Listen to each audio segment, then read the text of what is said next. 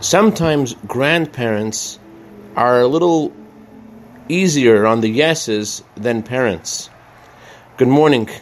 Today's 1 minute of Torah has been dedicated by Mrs. Gail Peltzer in honor of the yahrzeit of her grandfather, Yitzchak Meir Ben Mendel. His anniversary of passing was just yesterday.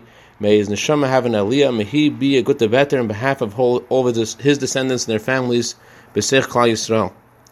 Our great-grandfather Jacob sent cedar trees to be planted in Egypt so that when the Jewish people would leave Egypt and they would go into the desert and they would get the commandment from God to build the tabernacle, they should have the wood ready.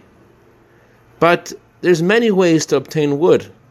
Why was it necessary for them to plant those trees in Egypt and tend to them for hundreds of years until they departed? Rabbi Tanchuma explains, the word Tanchuma means comfort, and his teaching is very comforting. He said that when a child would wake up in the land of Egypt and he would ask his father, when are we ever going to get out of this place? And his father could point out the window and say, see those trees? Our grandfather sent them with us here so that we should always remember that this is not our final destination.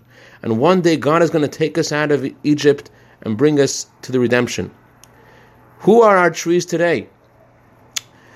A tzaddik is compared to a tree. Tzaddik atamer yifrach.